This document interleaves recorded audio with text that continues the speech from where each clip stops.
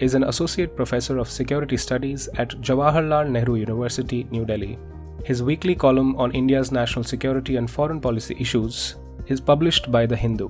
He is also the author of 2 new books on India-Pakistan border, Line on Fire by Oxford University Press and Line of Control by Penguin India. Hello and welcome to the National Security Conversation. The developments in the past few weeks have created a new momentum in India-Myanmar relations as New Delhi assertively turns towards the Bay of Bengal and Southeast Asia by executing an ambitious neighborhood-first policy, keeping in mind, of course, the much larger geopolitical game around the Indo-Pacific. As India struggles to cope with China's rising influence in the region, its regional strategy seems to be focused on countries like Myanmar and Bangladesh. While New Delhi needs Myanmar's help in balancing China for its maritime grand strategy, Myanmar is also keeping a safe distance from Beijing. Myanmar is widely seen by India as a partner in tackling the insurgencies along the eastern border and in helping India with its Act East policy. The high point of this relationship was when the armies of India and Myanmar carried out a 3-week-long coordinated operation in May 2019, targeting militant groups operating in Manipur, Nagaland, and Assam. To discuss this very promising and dynamic bilateral relationship, I have with me former Indian ambassador to Myanmar, Ambassador Gautam Mukhopadhaya. So welcome to the National Security Conversation, Ambassador Mukhopadhaya. Thank you. On the 4th of October this year, a very high-profile Indian delegation, including the Chief of Army Staff and the Foreign Secretary, visited Myanmar for a 2-day visit. And Foreign Secretary Shringla was quoted by the Indian media, and I quote, "Despite the challenges caused by the COVID pandemic, we are working towards operationalizing the Sittwe port by the first quarter of next year." Coming on the heels of the recent enthusiasm that we've been seeing on Indo-Pacific and the Quad, do you think Myanmar will play a key role in India's maritime grand strategy, as it were? Yes. Actually, a lot of things seem to fall into place after the fact. I'm not so sure how much of this is planned in advance or actually conceptualized like that. Sittwe port is something that has been on the works for quite a long time. It has been ready actually also for a long time, so it's now being operationalized. And of course, Sittwe port is supposed to play a fairly important part in our maritime connectivity with Myanmar and beyond via the Taradang to the northeast. And also it could play a very important role in the coastal trade. If you go back, if you remember, during the British colonial period, Sittwe used to be Akyab, and Akyab was one of the ports dotting the Bay of Bengal and the Andaman Sea, radiating out of Kolkata, and an important sort of point in the Bay of Bengal trade. So I would say that the operationalization of Sittwe is really related to the resumption of the maritime connectivity, not just with Yangon, which is already a little weak because we don't have a direct shipping service, but perhaps at a little more modest level because, Sittwe port is not a very large port. So more suitable for, supplies to Rakhine, for the maritime connectivity between Kolkata and other ports of the east coast to Sittwe and beyond that. So it will play a supplementary role. I think Yangon will always be a much more major and an international port. Yes, you are right. Much of this analysis is happening in a post-facto sense of the term. But Myanmar really is the only ASEAN country neighboring India. It also sort of falls in the intersection of South and Southeast Asia. So to that extent, from a grand strategic point of view, how should India, you've been the ambassador there, how should India sort of utilize this geopolitically crucial location of Myanmar, as it were? I think once again, it's very important to put it in perspective.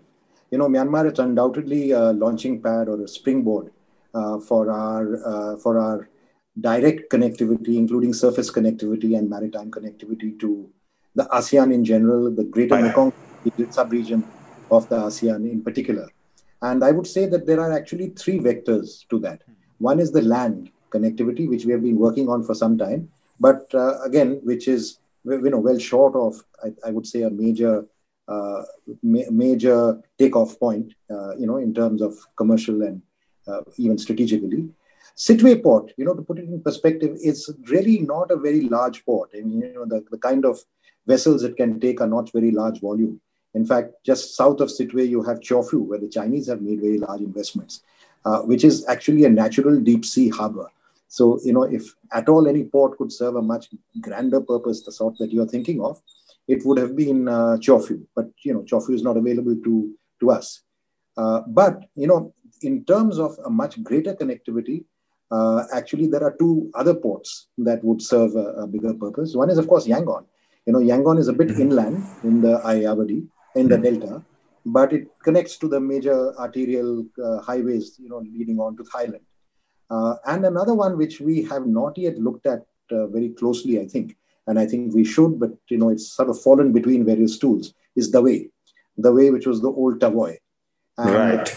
Thais had the idea some years back, and they actually invested quite a lot in it, into developing a kind of transshipment port at the way. And also the Myanmar have announced and have started work on a special economic zone. Initially, it was supposed to be a Myanmar-Thai collaboration. They were not able to reach financial closure for various reasons. And, those reasons are also quite important. And I think subsequently the Japanese have shown interest. So I would say that, in terms of much greater connectivity, I would look at the way as a strategic port, which would connect, very close, from the way it's not very far to Bangkok. So it would connect to sort of a major commercial artery. And on this side to Chennai, the way is about the same latitude as Chennai. And it would also be crossing through your more or less Andaman island chain. So strategically, I would say the way is a much more potentially interesting port, an attractive port, but not yet achieved a kind of viability. And I don't think India has also looked at it seriously. I think it's something worth looking at. Chofu is there, but I think Chofu's use is not as a transshipment port because there are other connectivity issues involved. But Chofu could play a role for China for connectivity to Yunnan. Sittwe will have a much more secondary role, much more in terms of coastal and northeast, the coastal and northeast connectivity. Right. I mean, not specifically about Sittwe port, but in general, I think there seems to be a certain amount of reawakening, and correct me if I'm wrong, in the Indian strategic consciousness about Myanmar. I mean, on the one hand, of course, the India's neighborhood policy has been facing some backlash in the past. If you look at India's neighborhood relations, so to that extent, perhaps the relations with Myanmar is to that extent going very solid. But what is that the only reason that makes Myanmar special in India's sort of strategic vision, or are there other? I mean, from a say recent historical perspective, what makes Myanmar special for India? Okay, I think you spoke about a kind of reawakening of the strategic significance of Myanmar. Well, I suspect it's been latent. It's always been there, but I agree with you that there seems to be suddenly a kind of a fresh appreciation of its importance, and its importance is should not be underestimated. It's perhaps the largest country in the Greater Mekong sub-region, and among the largest if we leave out Indonesia in the ASEAN. It is extremely rich in terms of natural resources. It has obviously got a very strategic significance vis-a-vis China as the one major country that falls between the northeast of India and the southwest of China, Yunnan. And of course, it is your direct gateway to the rest of the Greater Mekong sub-region. Thailand principally, but also a direct connectivity to Laos.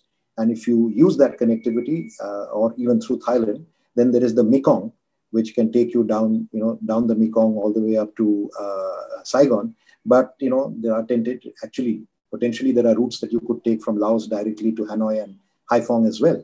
So strategically, I think Myanmar has an immense value, and it should not only be seen in terms of Myanmar alone. I think we should see it in terms of the entire connectivity between the Bay of Bengal and what we might call the Pacific Ocean, or nowadays the South China Sea or Right. if you like, Indo-Pacific.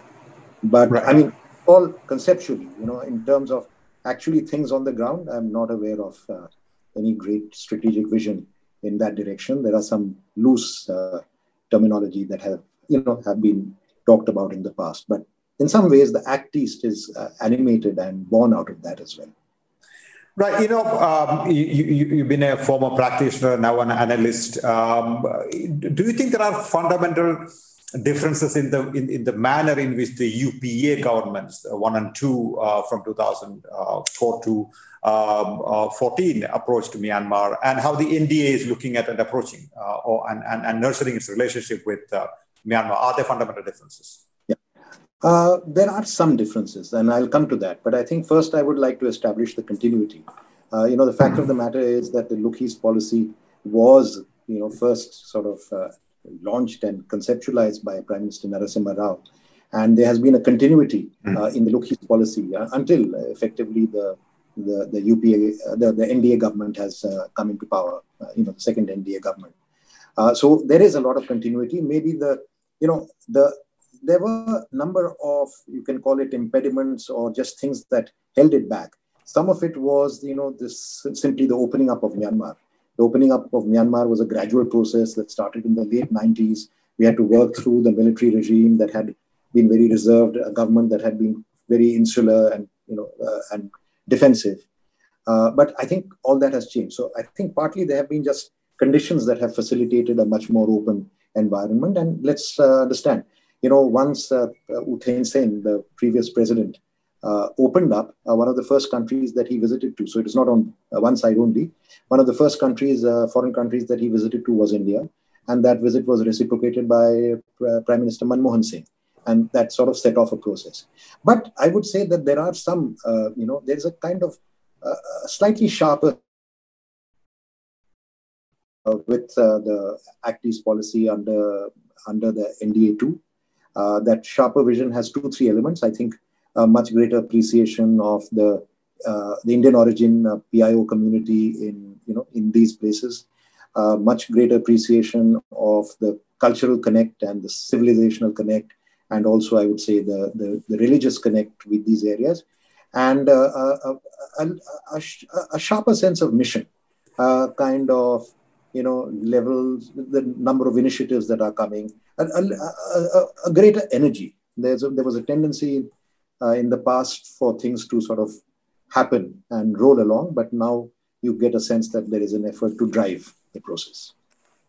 Ambassador, it's interesting that you spoke about the cultural, religious, civilizational connect that India shares with the eastern part of Asia, as it were, and now there is a strategic underpinning, a larger strategic underpinning to its relationship with the eastern part of Asia.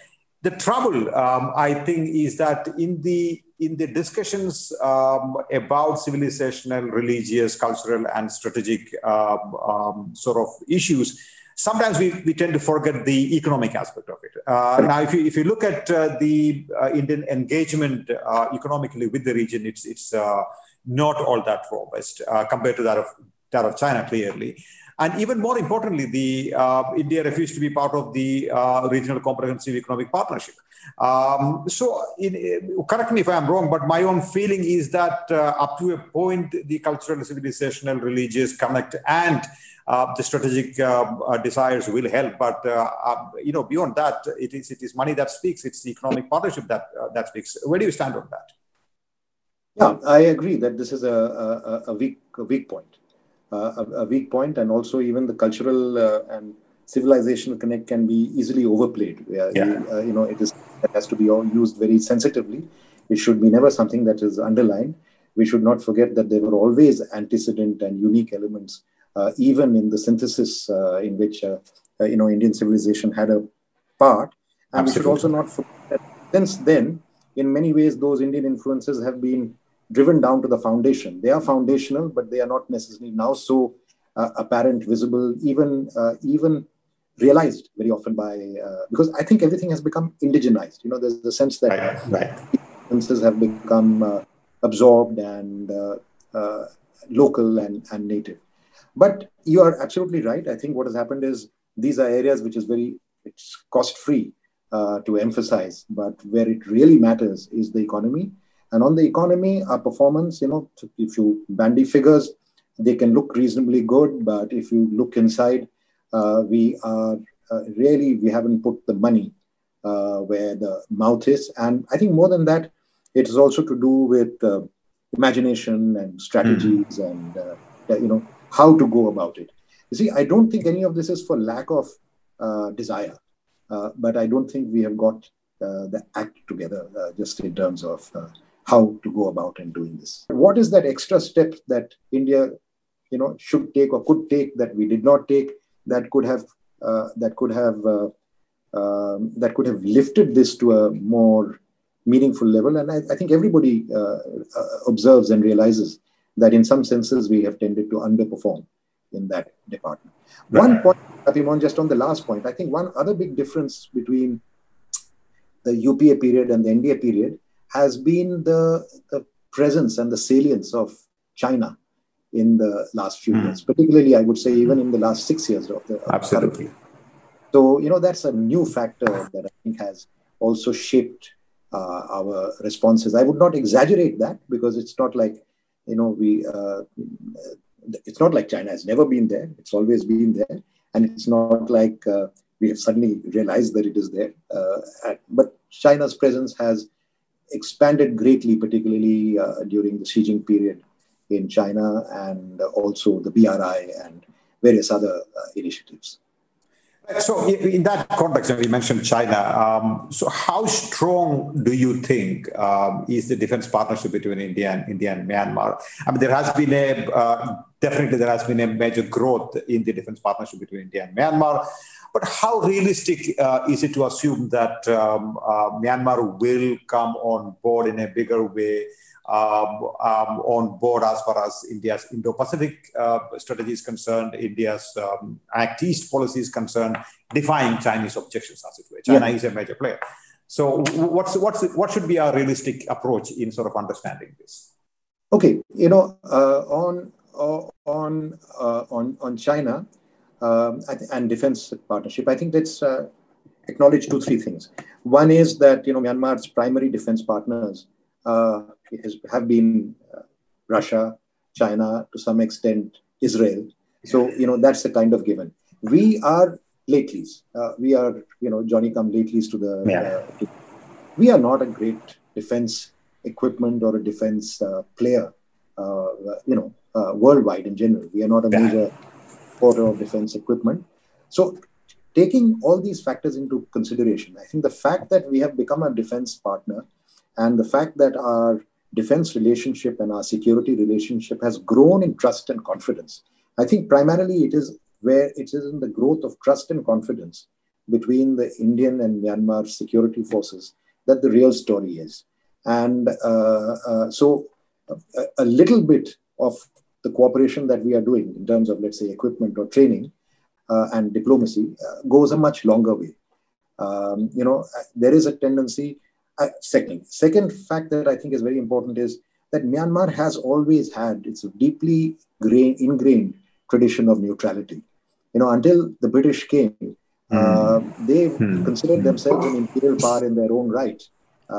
They had military expeditions to the eastern India, on the one hand, northeastern India, and on the other hand, they resisted, all kinds of Qing intrusions into China in the 18th and even 19th century. And so this neutrality is a very high, and the Tamado is a very nationalistic force in the sense that it is very committed to defending its national boundaries and so on. So I would be a little wary of this. Again goes back historically. Efforts. The United States made big efforts to drag Myanmar into then Seattle, but even the UNO government at that sort of resisted it. So I would be very wary of Myanmar getting roped into, if you're loosely talking about some kind of extended or a loose alliance, but they will take care of their interests. And when it comes to taking care of their interests, they will use what is available for them to be able to take care of their interests without falling into a kind of,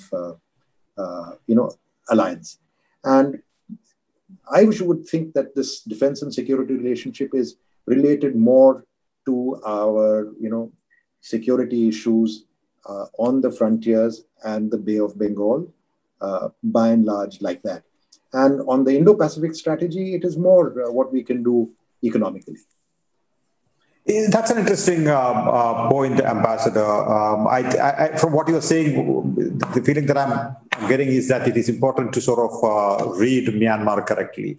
It is important to sort of understand their interests and try and, navigate our own interests in sort of line with the interests of the Myanmari government, as it were. But, tell us a little more about the Sino-Myanmar relations, as it were. I mean, it's not all hunky-dory, as it were. Recently, I read a spokesperson of the Myanmar's military accused China of arming rebel groups within Myanmar. So it's not all a rosy picture, as it were. So how should we, sitting in Delhi, view this relationship? And traditionally, China has been a supplier to Myanmar. It continues to be. It continues to develop ports in Myanmar. It does a lot of things in Myanmar. So looking at it from Delhi, how should we view this complicated relationship, or rather complex relationship between Myanmar and China?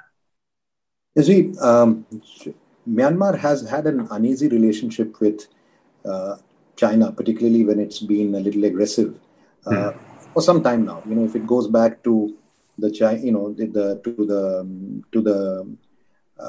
to the World War, and when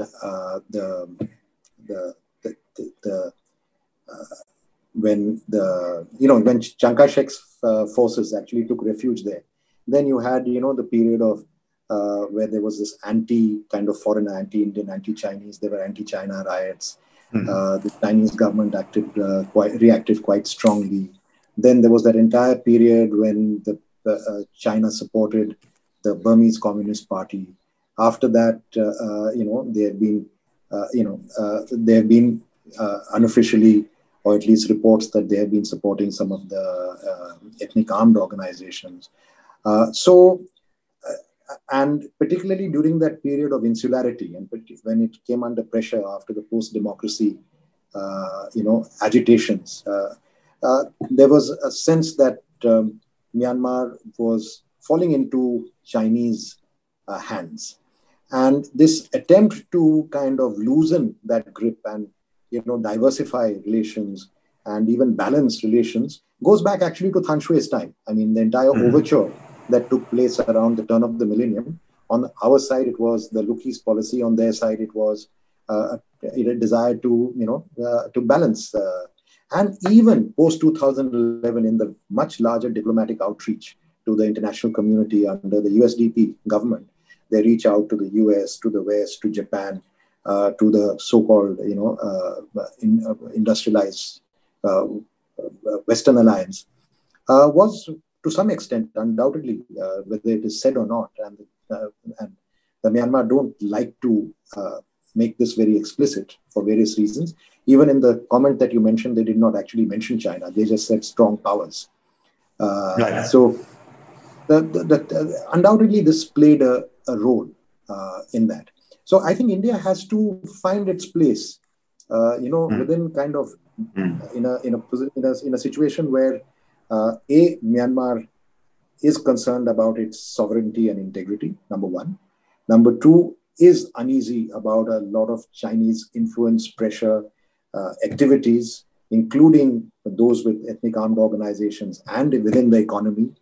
And as I said, the Burma in particular have a very strong sense of their nationality and their sense of independence.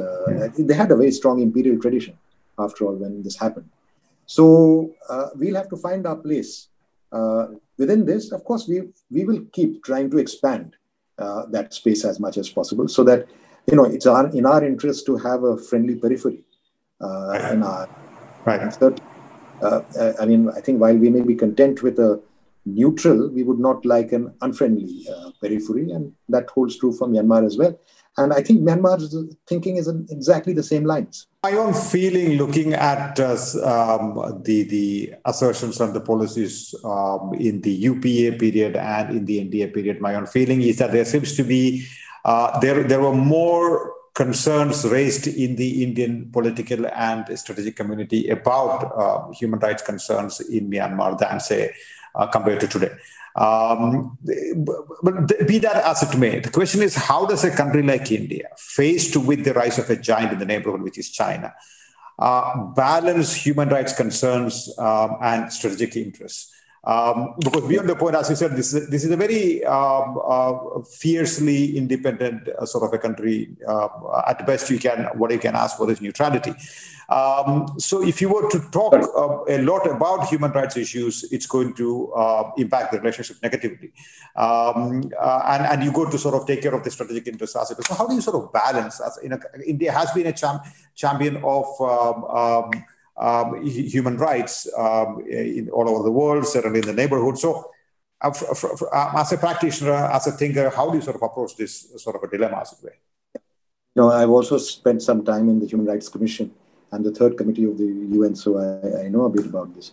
See, there is a difference. I mean, in the past, what India would do would be, would express concern, would support, in a positive way to try and what they call a kind of positive or a constructive approach, and would show a certain even-handedness between, let's say, the victims and the perpetrators.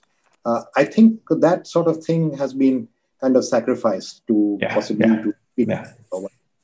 And I think that, is really something, a function of realpolitik as well.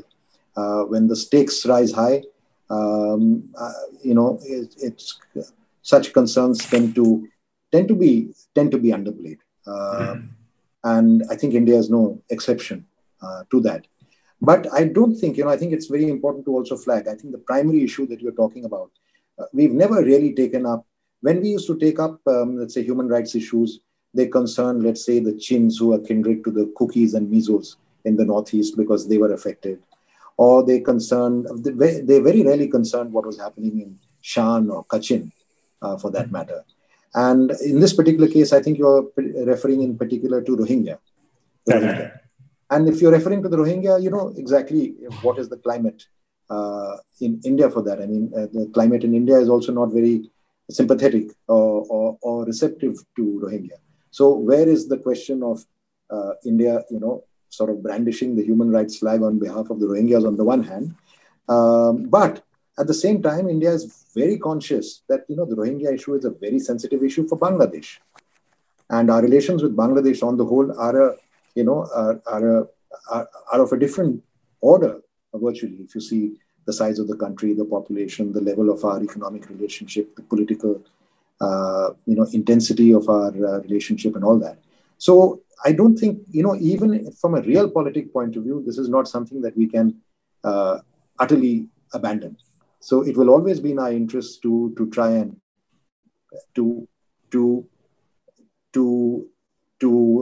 ameliorate this particular condition. And I think that was very clear in the Foreign Secretary's remark, where he talks about we remain committed to an early, safe and sustainable return of internally displaced people from Bangladesh back to Myanmar. Right, so in some ways, therefore, the plight of the Rohingyas is not just a human rights concern for India, if I may say so. It is also a national security issue. If Myanmar continues to, let's call it what it is. If Myanmar continues to mistreat the Rohingyas, extremist tendencies might originate in sections of the community who are present in India as well. And that would potentially pose a national security problem for India. So India must actively seek a solution to the Rohingya issues for the sake of its own national security. Would you agree with that? Correct. I would agree, but not so much direct. I think there is a tendency to perhaps exaggerate the Rohingya threat to Indian security or whatever that is. But I think indirectly, yes, because to the extent that this impacts on Bangladesh and indirectly to India, I think there is a connect. Having said that, I should also say that, look at all the other countries that did involve themselves in trying to speak up for the Rohingya and protect the Rohingya and so on. Apart from the OIC, which has taken the Myanmar government to the ICC, it's very difficult to point, whether China has done anything. If anything, China has shielded Myanmar Security Council. The West has not been able to push it beyond a point. ASEAN has not been able to do much, even though it is directly connected. And a lot of the Rohingya refugees have actually taken shelter there. Saudi Arabia is another country which has been affected, but we don't hear its voice very loud on this subject. Unfortunately, the Rohingya are a very hapless and very poor people. And, there is quite a lot of lip service, but in terms of what anyone has done for the Rohingya, I can only think of Bangladesh, which has accepted the burden of close to 750,000 Rohingya on their territory. What should be India's, and that's my last question, what should be India's policy towards the Rohingyas?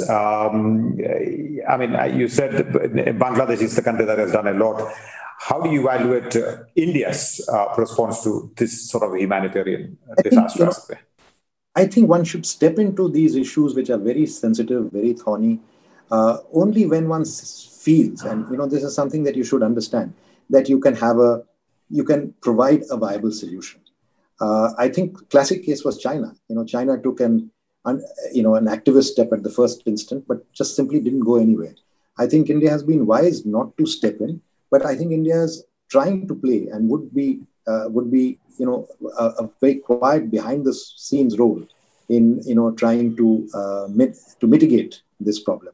Even I would think that if there is any group of countries that could actually, because their populations reflect the mix of Myanmar's population, it would be the ASEAN. But again, in the ASEAN, it's been mainly NGO and civil society groups that have been very active, and some governments have spoken up. But it just shows the difficulty of addressing this issue, because fact and imagination have got very inextricably intertwined in this issue. So it's actually something that really, frankly, should be discussed between Bangladesh and Myanmar, with anybody else playing a kind of secondary role or supportive role. Because ultimately the issue, as far as Myanmar is concerned, is that they are, Bengali migrants. And the issue for Bangladesh is they are not. They are indigenous. And the Rohingyas, of course, now think of themselves as indigenous. So primarily, it's something that needs to be addressed by them and any other country that can play a positive role. And I think, behind the scenes, we must be doing that. But let me approach that question slightly differently. India has had a tradition of empathetically dealing with refugees and accommodating refugees in the past, but you don't see that empathy in the recent past. Do you think India as a country, the Indian state, should be more empathetic to the plight of these hapless refugees, as it were? You are right. I would say yes, you're right in that particular characterization. And I would say that India should be more, could be more active. I'm not saying should because, obviously there are certain other realist and realpolitik considerations that you yourself have articulated earlier. Ultimately every country is looking after its interests, and its interests tend to be primary. I think that is what we see. No, sorry, just to end on this note, there is a difference between interfering in the domestic affairs of Myanmar and calling out Myanmar on human rights issues, on the mistreatment meted out to the Rohingyas on the one hand, and accommodating the hapless refugees who come knocking at India's doors. These are clearly two different things. Doing the latter, we don't have any. If I had a say in the matter, I would say that we should have a much more sympathetic policy towards persecuted refugees, in keeping with our past traditions. Yeah. But I'm only explaining to you, the circumstances in which that hasn't happened. There are some things that I don't need to mention. I think you know it very well. Yeah. But yes, I would say that tradition of providing refuge to persecuted peoples of any religion from any part of the world has been a peculiarly strong Indian tradition. From where you come from, you know that it started with the Jews and it followed with the Christians, and subsequently, there were others that have taken refuge all over India, Armenians, Tamils, and everyone. So I think this is a very strong tradition in India, a tradition that we should preserve and protect and be proud of, and we were proud of, even though we were not signatories to the Convention on Refugees. So yes, there's nothing to disagree with that. I agree with you. Great insights, Dr. Mukhopadhaya. Wonderful talking to you. Thank you so much for coming on the show. My pleasure. Thank you for listening to this podcast. If you like this podcast, please rate and follow us. For regular updates, you can also follow our Twitter handle NSC with HJ or our Facebook page National Security Conversations with Happymon Jacob.